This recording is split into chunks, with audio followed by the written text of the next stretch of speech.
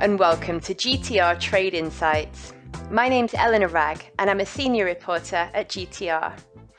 In partnership with GTR, HSBC is producing a series of articles taking a closer look at some of the cross-cutting issues impacting trade. In this podcast, we'll be speaking to the experts behind these articles to learn more about what they're hearing from clients and what banks need to do in order to support them. This second instalment focuses on the evolution of supply chain finance from cash flow provision to social good, and how the tool can be used to provide increased access to finance while helping economies build back better. So with me today, Andrew Robinson, HSBC's Regional Head of Sales, GTRF and CSTF Europe, and Sibyl Sermagul, Regional Head of Product and Propositions, Global Trade and Receivables Finance Europe, talk about the growth of sustainability-linked supply chain finance and how it can contribute to increased supply chain resilience. Thank you both for joining me. Thanks, Eleanor. Thank you. During the COVID crisis, working capital needs have driven SCF take-up substantially. Andrew, what are clients asking for and where is this demand coming from? Thanks, Eleanor. So I would say beyond the obvious human toll of the COVID pandemic and a significant global recession as a result, what we've done is to understand how this crisis has affected businesses and their plans for the future. We surveyed more than 2,600 business decision makers globally as part of our annual Navigator research. And the results paint a picture of challenge and I would say change. So whilst 98% of businesses have felt the impacts of the crisis, 65% have been agile and stable enough to be resilient. And many see the crisis as a catalyst for change and long-term growth within their supply chains. So as a result, supply chains continue to be one of the most important levers for business to generate a positive impact in the world.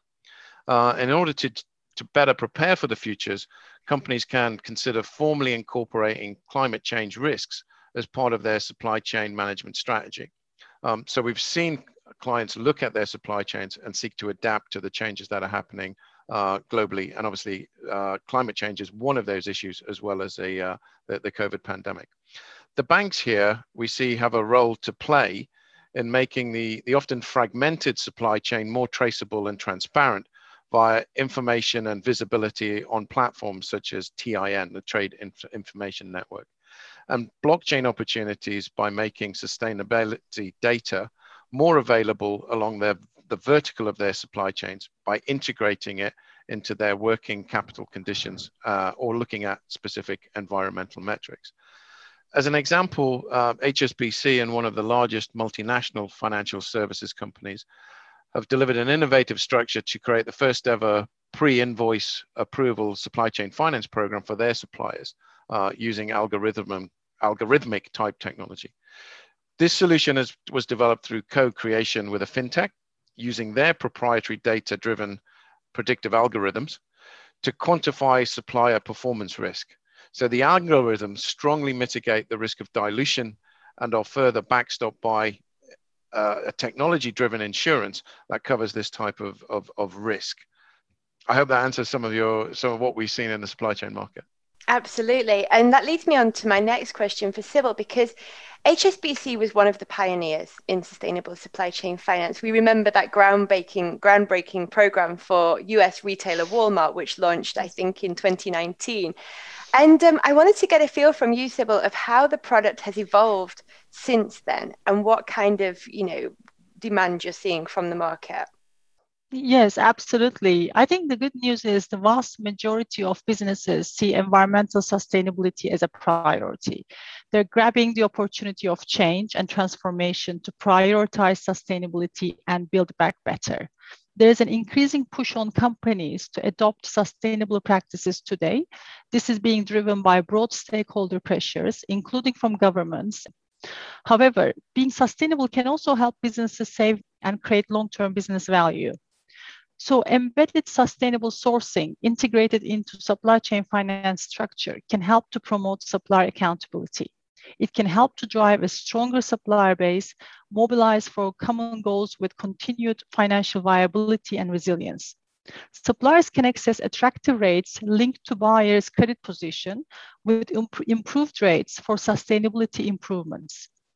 The difference about supply chain risk due to climate change is that companies have to manage supply disruptions due to events linked to climate change, such as extreme weather events, resource depletion, and socioeconomic disruption. First, climate change will increase the frequency, magnitude, and scope of acute supply chain disruptions. This will require companies to invest more time and money in their supply chain risk management programs, which we have seen actually happening during COVID. Second, it will create chronic changes to supply chains that companies will need to adapt to. Third, it will create new types of risks that have not typically been addressed by supply chain risk management programs. For this reason, it may be beneficial for a company to assess its current state of supply chain resiliency and to consider how to modify or enhance it. Consumers are the strongest driver for automotive and construction firms to enhance sustainability, whereas government action influences natural resource intensive businesses in the agricultural, oil, and mining sectors. We're also seeing take up in the retail consumer sector, where industries such as fashion and apparel are now looking deep into their supply chains. Now, Andrew, Sybil's just brought up, obviously, the climate risk conversation there, but there are other objectives, right, that companies are sort of asking you to help with. You know, how do you see the ESG conversation evolving, particularly given this sort of growing global awareness of social justice issues, for example? Yeah, it's a key area. So far from being a nice to have, so sustainability and within that social and other governance KPIs are increasingly integral as to how businesses operate. I think corporates are at different stages of their sustainability journeys, and the finance industry, including the banks such as HSBC, should be prepared as we are to help them wherever they currently find themselves, whether at the start, whether well advanced or in the middle, is something that we're very keen to talk to corporates about. Whilst the perception may be that introducing a more sustainable strategy costs more, what we're finding is it's actually you see as an opportunity to be more efficient if it's planned and executed effectively, and it gives you a broader oversight on the risks within your supply chain in terms of the various factors there.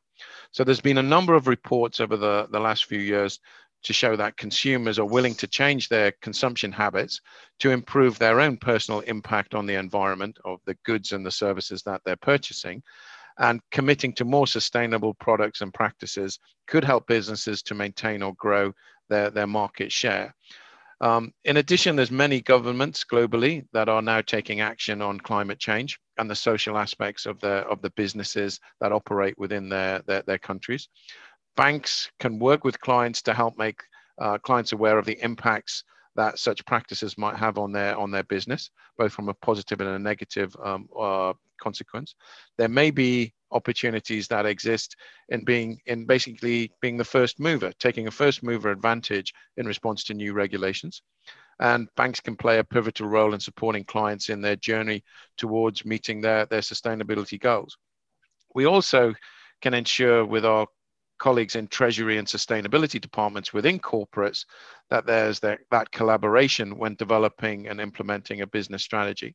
So as a conclusion, banks have deep relationships in these areas, and we're able to facilitate more collaborative conversations around the sustainability agenda and within that the supply chain flows.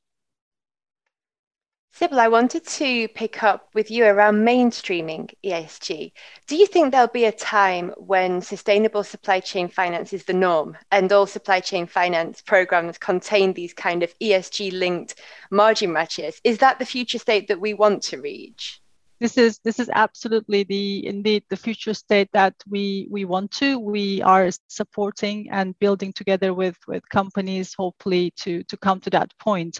Companies should look to understand why climate change risks should be addressed within a supply chain risk management program and discuss with their banks the options that they have to create for greater supply chain resilience. Investors are increasingly using various types types of environmental, social, and governance assessments to determine the investment risk related to climate change and other sustainability issues.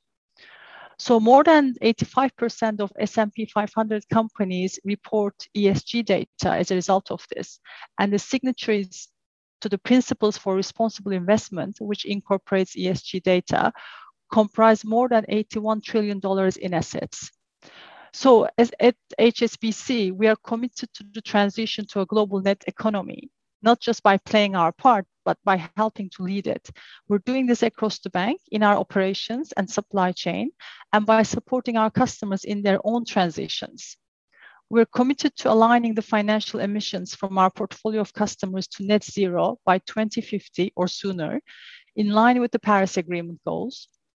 And to help get there, our target by 2030 is to provide between $700 billion and $1 trillion of finance and investment towards transition.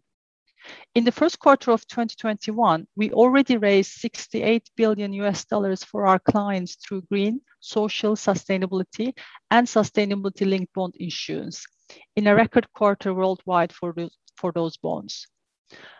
Those funds pay for green projects and new technology that open up new opportunities and avenues to net zero. At our 2021 annual general meeting, a special resolution on climate change proposed by the HSBC board was backed by shareholders. The resolution provides further detail on our approach to the net zero transition and how we will achieve the climate ambition we announced in October. It includes a commitment to phase out the financing of coal-fired power and thermal coal mining by 2030 in markets in the European Union, an Organization for Economic Cooperation and Development by 2040 in other markets.